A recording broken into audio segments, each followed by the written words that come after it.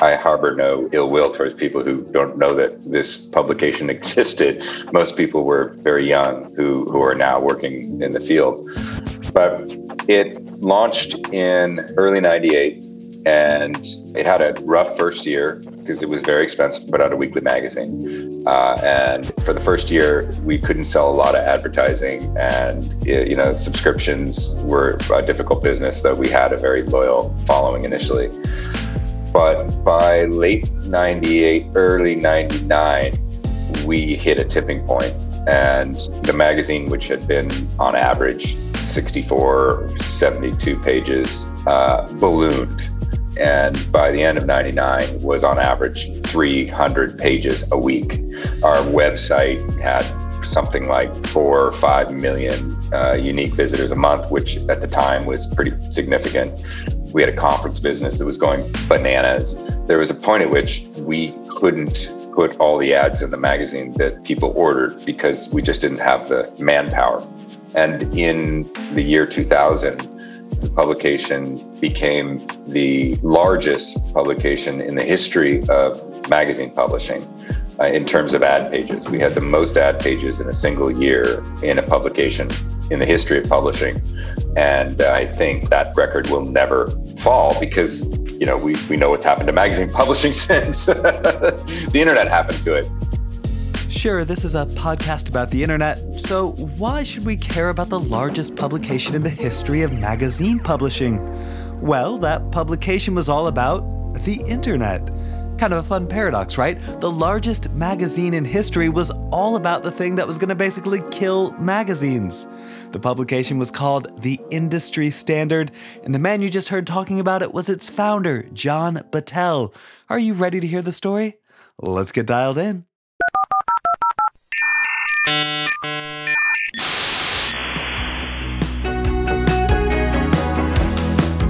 Hi there, welcome to Webmasters. I'm your host, Aaron Dinnan. I'm a serial entrepreneur and I teach entrepreneurship at Duke University. This is the podcast that explores entrepreneurship by talking with some of the internet's most impactful and influential innovators. That's unquestionably what we've got on this episode with our guest, John Battelle. When you read stories about the cast of characters propelling the early web to meteoric growth and epic collapse, you'll surely encounter his name. He was at the helm of The Industry Standard, the most influential publication focused on the fast-growing web in the late 1990s. If you were in the internet industry, you knew it, you read it, and if you were a great internet business, you even got to advertise in it. And hey, that's true for this podcast too, because, well, we've got a great advertiser sponsoring this episode. Let me tell you all about it. Webmasters is being brought to you thanks in part to the generous support of our incredible sponsor, Latonas. Latonas is a boutique mergers and acquisitions broker that helps people buy and sell cash flow positive internet businesses and digital assets. That includes things like e-commerce stores, SaaS apps, Amazon FBAs, domain portfolios, content networks, and pretty much any other type of online work from anywhere internet business. If you currently own a profitable internet business and you're thinking of selling it, be sure to contact the team at Latonas. They can tell you everything you need to know about the process, and if you'll let them, they'll be able to help you get a great price. Alternately, if you're looking to buy a cash flow positive internet business, then head on over to the Latonas website where you'll find their current listings of companies for sale, and be sure to subscribe to their newsletter too so you get updates when new listings are added. That website is latonas.com, LATONAS.com.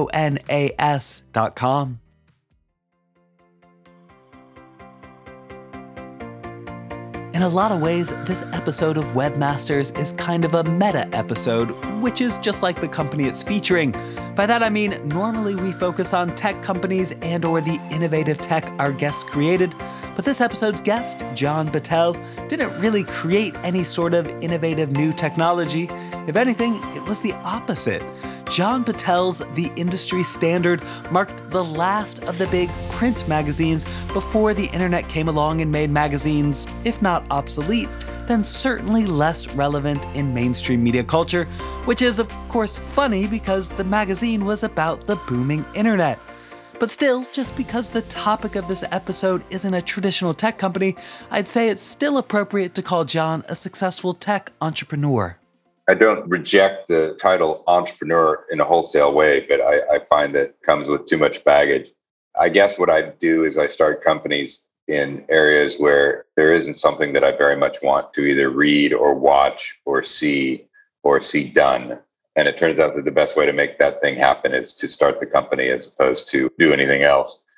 I started as a journalist. I've always been involved in journalism. And I think that's probably, if you look at the last portion of my career, probably where I'll go back to. But for now, I think the answer is I'm the co-founder of companies. So far, that number is 7 tech-related media companies, and counting. But he's a different kind of tech entrepreneur than most of our guests because he wasn't obsessed with using computers or building things with them or finding new ways to leverage them. Instead, he was focused on what I describe as a more humanist aspect of computers. My experience with computers definitely predates networking, inner networking, I guess you could say. I started playing around with them when I was in middle school in the 70s, when my mother, who was a teacher, got an Apple II, which is one of the first mass-produced personal computers. And I found them to be very fascinating, not in the way that a lot of traditional technology founders find them. It's just they get obsessed with programming them. I was obsessed with what you could do with them. And at that time, it was pretty limited. You could write, you could do math, you could print things. But I just found all that fascinating. And I did some minor scripting and programming in high school as the PC became kind of a thing in the late 70s, early 80s. But it was really in college that I got, I guess, the contextual awareness of what the impact of that tool, the computer, was going to be on our society. So what was your relationship with computers in college? Because you weren't a computer science major or anything like that, right?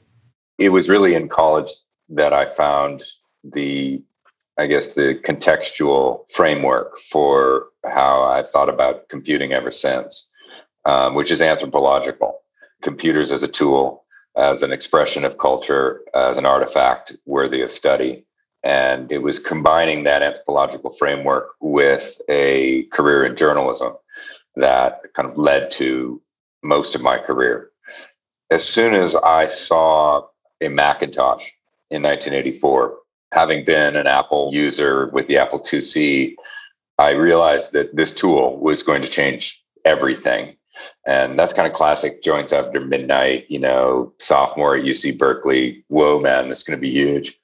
Not many people really understood why I was so on about it. Most of my friends just thought it was an interesting little tool or a little toy. But for me, one of the things that made it particularly interesting was the fact that you could use a modem to connect to other things. So I was increasingly obsessed with this tool, this plasticity of this tool, the ease with which you could use it, and with the fact that if you use this other tool, at the time a modem, which now people don't really know what that is, but at the time it was another tool you had to master in order to connect to other people. When you put those two things together, it struck me that how we communicated, the kind of media we made, and since media shapes culture, the culture we lived in was going to change dramatically. So I became somewhat obsessed during college with those ideas. How did those interests shape your career path after college? When I left college, I took the first internship I could find that put me in direct contact with the Macintosh, which was for a startup magazine that covered Apple as a trade magazine. The only time I've really held a job was when I worked at this magazine for 2 or 3 years, probably a few months after it launched until it got pretty big, and it was the biggest trade magazine covering Apple. Then I went back to grad school in order to hone the skills of journalism to tell the story much more broadly. Because the things that I was writing as a reporter covering Apple, my parents had no idea what I was talking about, right? Because it was mostly inside baseball, feeds and speeds, and databases and networking and graphical user interfaces and terminology that only people inside the computing industry really understood.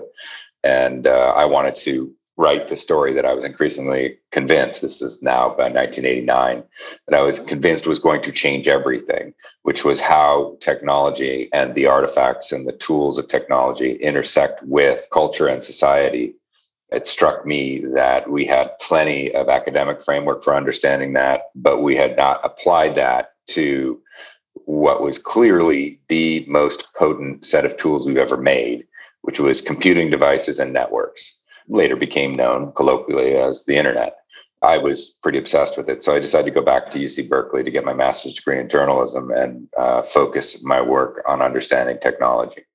So I'm a humanist by training. My degrees are English literature, meaning I agree with everything you're saying, but I guess what I want to understand is why you thought this stuff was going to change everything.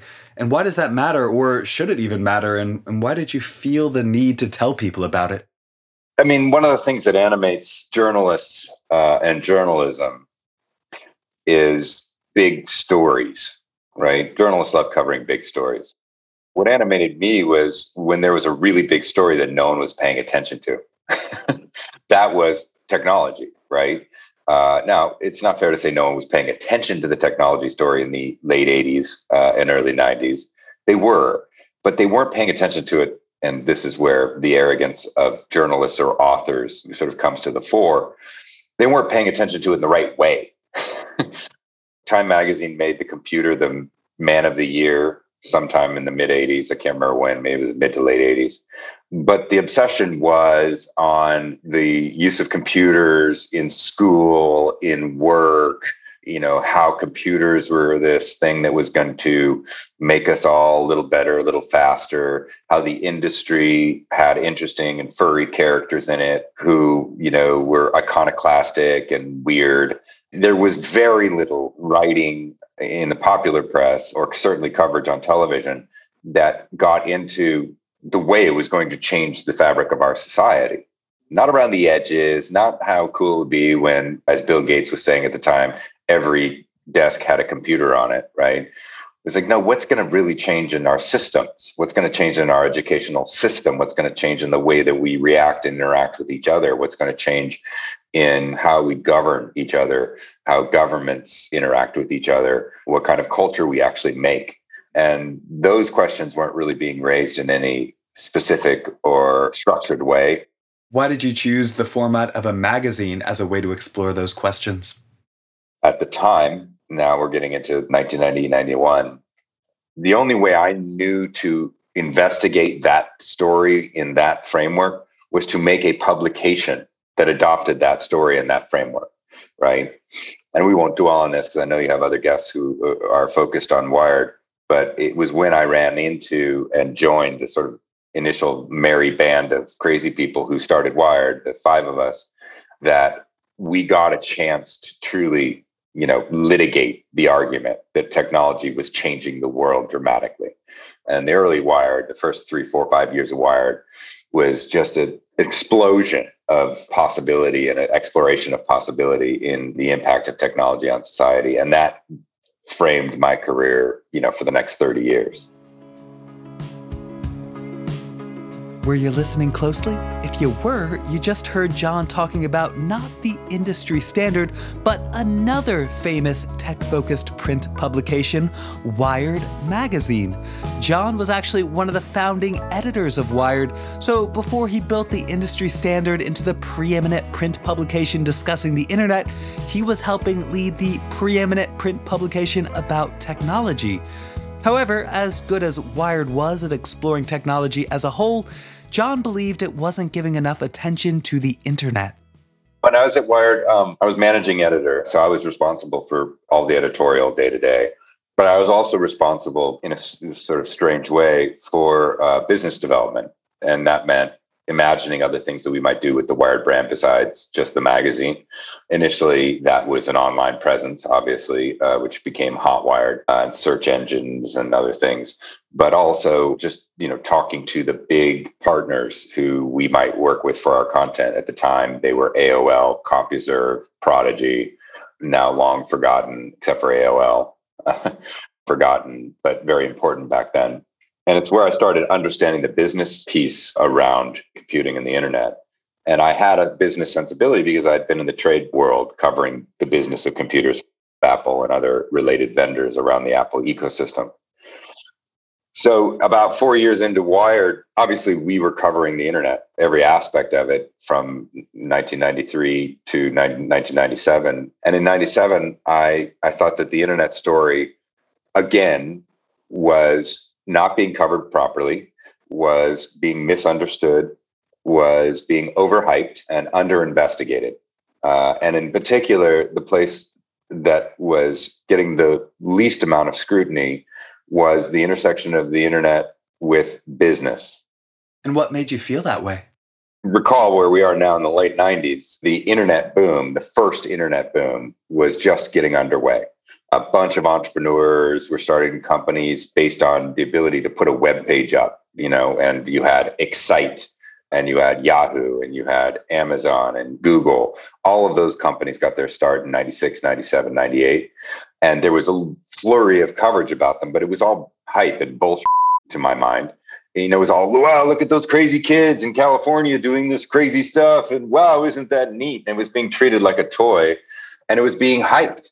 And it struck me that a new industry was being born, and it needed to be covered as an industry. And because it wasn't just a vertical industry that was going to, sort of become whatever, gas and oil or travel and leisure or retail, it was going to touch all of those industries. Every one of them is going to be massively remade by this set of technologies, that there needed to be a magazine and a website. At that point was obvious. You had to do both at the same time, that covered this story with the fundamental principles of journalistic inquiry, which were essentially being abandoned by almost all journalistic organizations. When they covered the internet, it's like they threw the rule book out. They become incredibly sycophantic and slavish and just gee whiz, And it's like, no.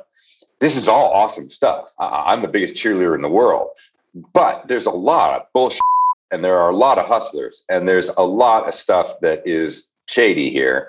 And no matter what, power needs to be held to account. And there is clearly a lot of power here.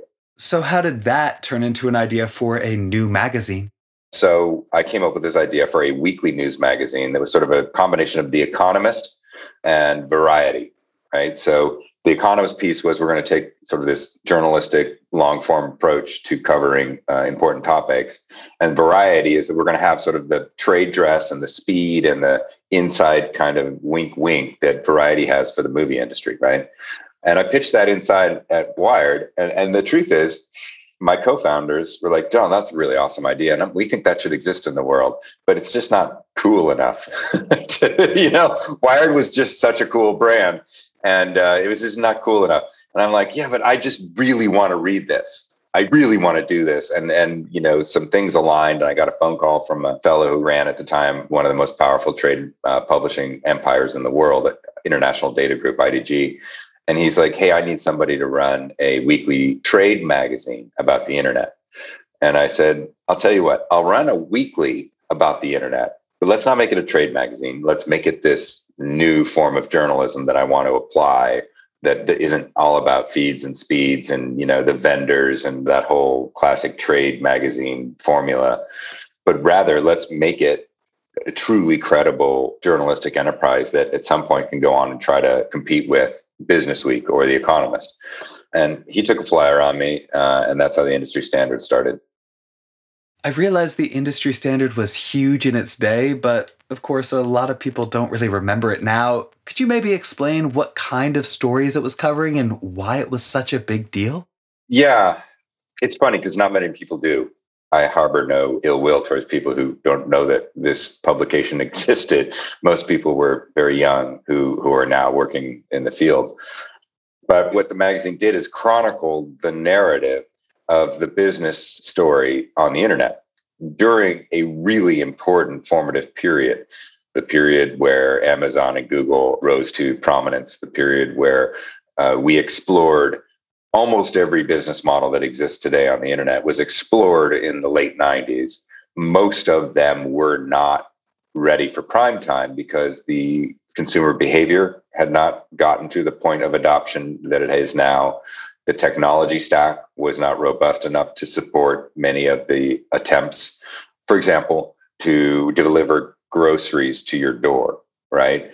That requires an incredible set of infrastructural changes that had not happened by the year 2000, 2001, but obviously have happened in the year 2020 or 2021. And so there were these companies that on the promise of doing that, on the promise of delivering groceries to everyone's door, had gone public and had become worth billions of dollars. And then in the recession of 2001, the dot-com crash, all of these companies were essentially wiped out, including mine. But it was this crazy gold rush moment, and everyone wanted to buy a ticket to the show.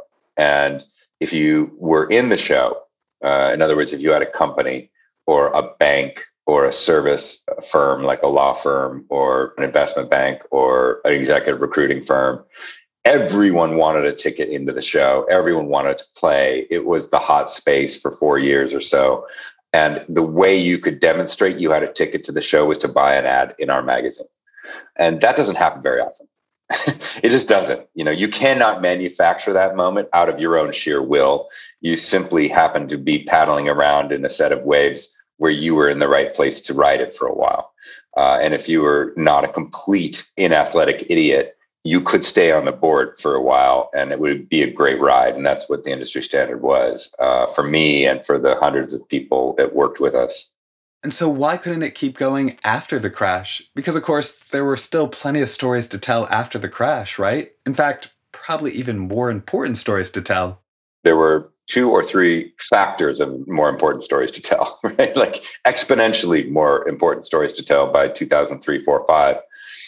There's a meta answer to that, and then there's a specific answer to that. The specific has to do with the specifics of the ownership of our company and, the board meetings we had in early 2001 and the white knight offers we had from financiers to get us over the bridge of the dot-com crash that were rejected by our majority ownership. And I won't get into all of that.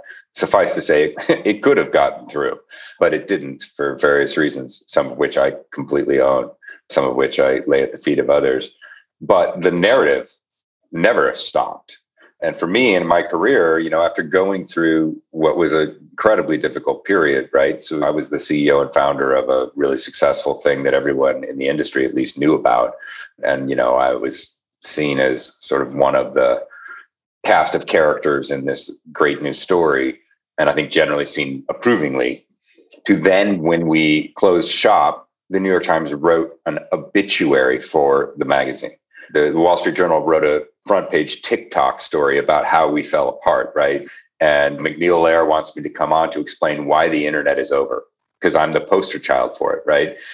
To go through that, it's bad enough to have to tell you hundreds of employees they don't have jobs, to go through sort of the personal depression, shame involved in failure, but to also have to do it so publicly.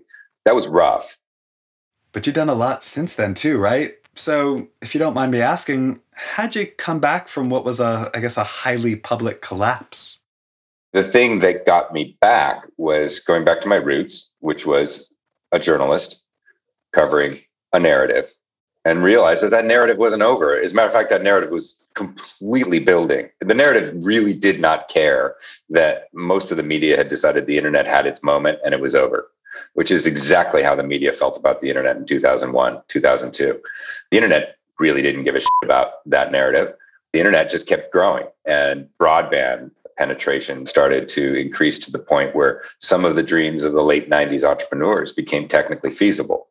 And the more broadband, the more innovative technologies that were layered into the internet stack. By 2003, we had the rise of AJAX, which was a set of protocols that allowed for true customer interaction on the web browser. And that laid bare the potential to do e-commerce at scale, to do communications applications at scale in a way that were frankly just impossible in the late 90s. And that, to me, was like, okay, there's a really big story here. And I was motivated by telling it again. So here again, John turns back to an old technology to tell the story of a new technology. He writes a book, and it focuses on exactly what he'd been thinking about since childhood, which is to say, it's not a book about a specific technology. Instead, it's a book about the implications of that new technology. I found a company or two that I thought were reflective of that story. And I just started calling people there, going there, talking to them. And the company turned out to be Google. And so I wrote a book about the rise of Google, and it happened to be well timed because it came out right after the IPO. And that book shot to the bestseller list and, was published in 25 countries and blah, blah, blah, blah. The book is called The Search: How Google and its Rivals Rewrote the Rules of Business and Transformed Our Culture. Oh, and the blah, blah, blah, blah John uses to describe it is a modest way of saying that his book is often mentioned as one of the best business books ever written. When it was published back in 2005, it completely transformed the way many people thought about internet culture and how its new business models would likely impact the world. 15 years later, we can look back on John's insights and see how prescient they were. It's even a bit creepy, actually. In addition to the book, John started blogging, a choice which ultimately led him to his next major venture.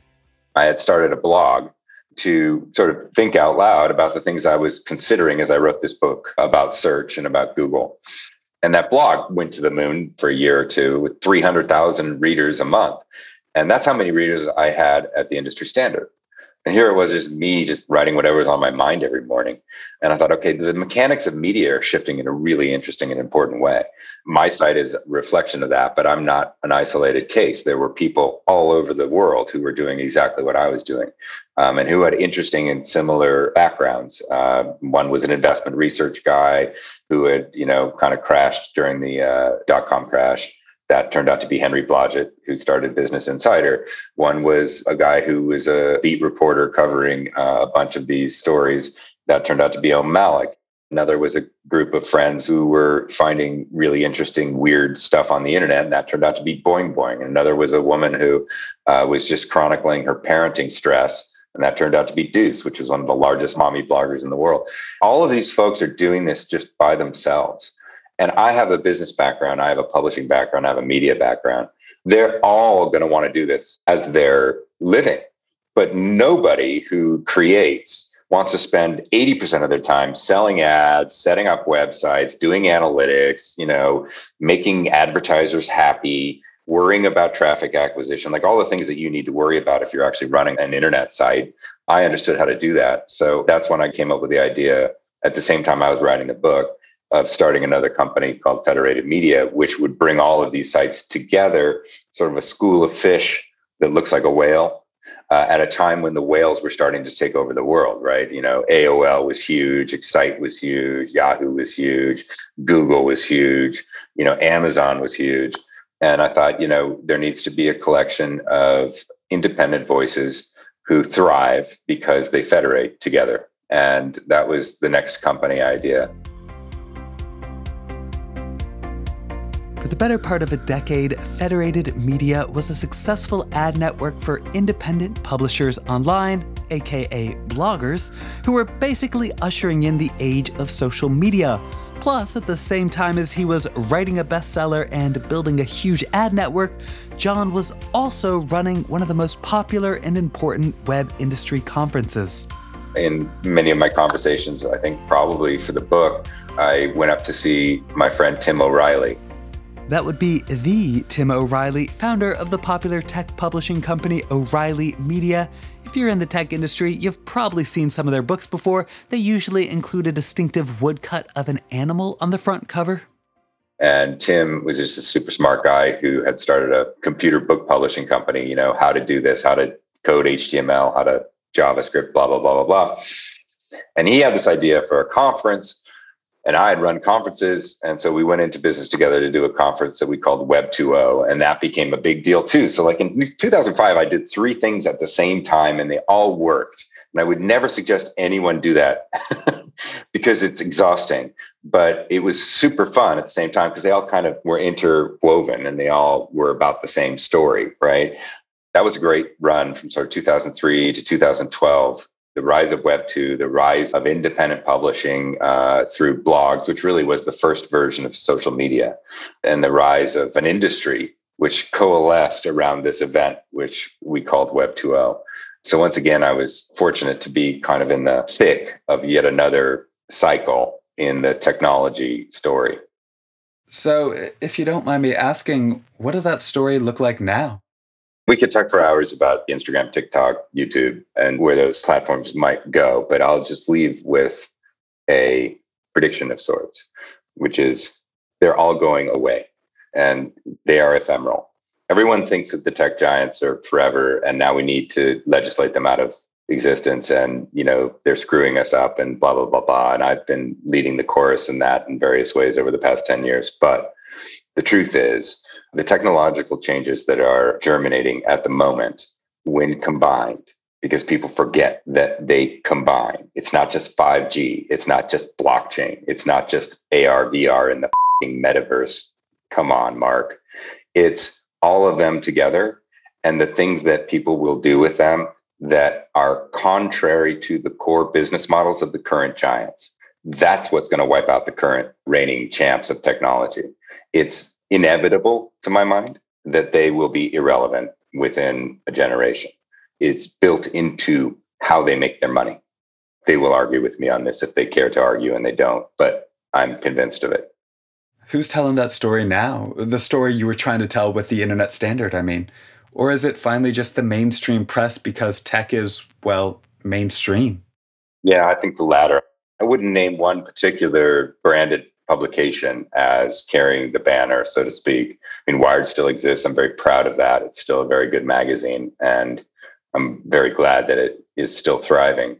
There really isn't anything like the industry standard extant today, and the main reason is because we are still in the media industry in a landscape that is incredibly fractured, actually happily fractured, while at the same time beholden to massive media platforms which have made a living pretending that they're not media platforms. Facebook, Google, Amazon, Apple, all pretending they're not media companies when they have captured the essence of what makes media work, which is the attention and engagement of audiences, without honoring the work of a publisher, which is to manage and respect the relationships between advertisers, audiences, and brands.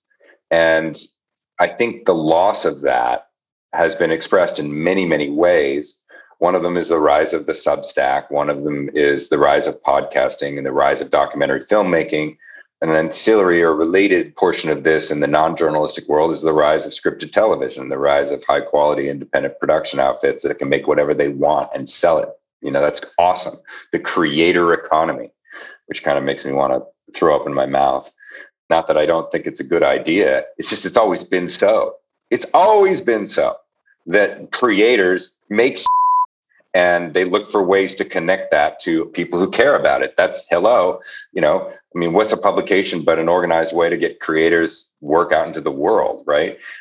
And there will always be new organizational structures to get creators work into the world. And that, generally speaking, I call those organizations media companies. Call me old-fashioned, but that's what they are. And I think we have lost something in the last 10 or so years in the rise of the Facebooks and the Googles and the Amazons. And that is the brand that a media company makes, this thing that holds a community together and makes them feel like they're all part of something. And you see it emerging in lots of places, a lot of email newsletter driven stuff, right? So it's not like it's dead. But the moment where a particular publication can capture the imagination of an entire generation or industry or segment of the population, I think that moment may have passed. Well, from the mouth of the person who created one of the last great industry publications, the days of mega media brands, at least the ones that acknowledge themselves as such, are dead. And hey, at least according to John, it's the death of those brands that have given rise to podcasts, like, this one you just finished listening to. Call me biased, but I think that's a good thing. I hope you do too, which means now that we're coming to the end of John's story and the story of the industry standard, I hope you'll take a moment to tell the world by leaving us a nice review on your podcasting app of choice and sharing this episode with a friend. And while you're at it, make sure you're subscribed to Webmasters so you get the next episode as soon as it's released. I want to thank John Battelle for spending a bit of time talking with me. If you'd like to keep up with his thoughts on the ever-evolving story of the internet, you can follow him on Twitter. He's at John Battelle. He's also still blogging, though less regularly, over at battellemedia.com. This podcast is on Twitter too. We're at WebmastersPod, and I'm on Twitter at Aaron Dinin. That's AARONDININ. If you'd like more content about startups and entrepreneurs, you can also check my website, aarondinin.com. You can even sign up for my newsletter there, since, according to John, that's a new and important thing. Thanks to our audio engineer, Ryan Higgs, for helping pull this episode together, and thanks to our sponsor, Latonas, for all their amazing support. Remember, if you're in the market to buy or sell an internet business, be sure to visit latonas.com. That's all for this episode. We'll be back again with more Webmasters. It's coming soon, I promise. But for now, well, I guess it's time for me to sign off. Goodbye.